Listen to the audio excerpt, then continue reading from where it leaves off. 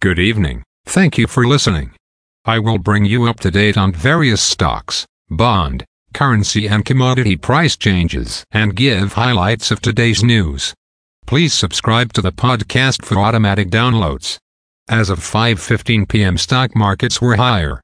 Standard & Poor's Toronto Stock Exchange Index was up 93.56 points to 20,622.71.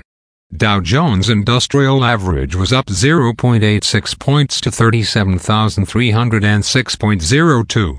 The Nasdaq was up 106.36 points to 16,729.8. Standard & Poor's 500 Index was up 21.37 points to 4,740.56.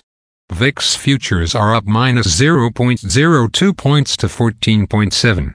Asia and Europe. The Nikkei 225 in Japan is down 212.05 points to 32,758.98. The China CSI 300 is down 12.19 points to 3,329.37. The DAX in Germany was down 100.89 points to 16,650.55. The CAC 40 in France was down 28.05 points to 7,568.86. The FTSE 100 in London was up 38.12 points to 7,614.48. Commodity markets.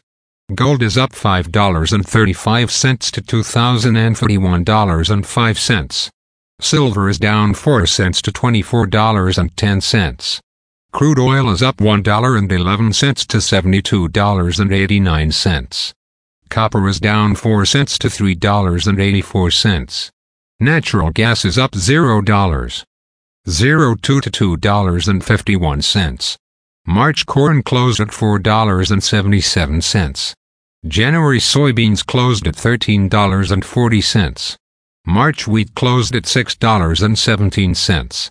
The Canadian dollar is 1.3398. The Canadian 2-year bond yield is 4.03. The Canadian 10-year bond yield is 3.19. The United States 2-year bond yield is 4.45. The United States 10-year bond yield is 3.93.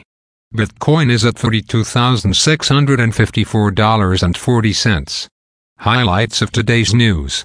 Oil gains after tankers rear out after Red Sea attacks. Auto manufacturers will have 3 years to start showing a sizable increase in electric vehicle sales in Canada. European gas rallies 11% on supply concerns. United States steel to be bought by Japan. Nippon in a $15 billion deal. Again, thanks for listening. For automatic downloads, please subscribe on a podcast app or platform.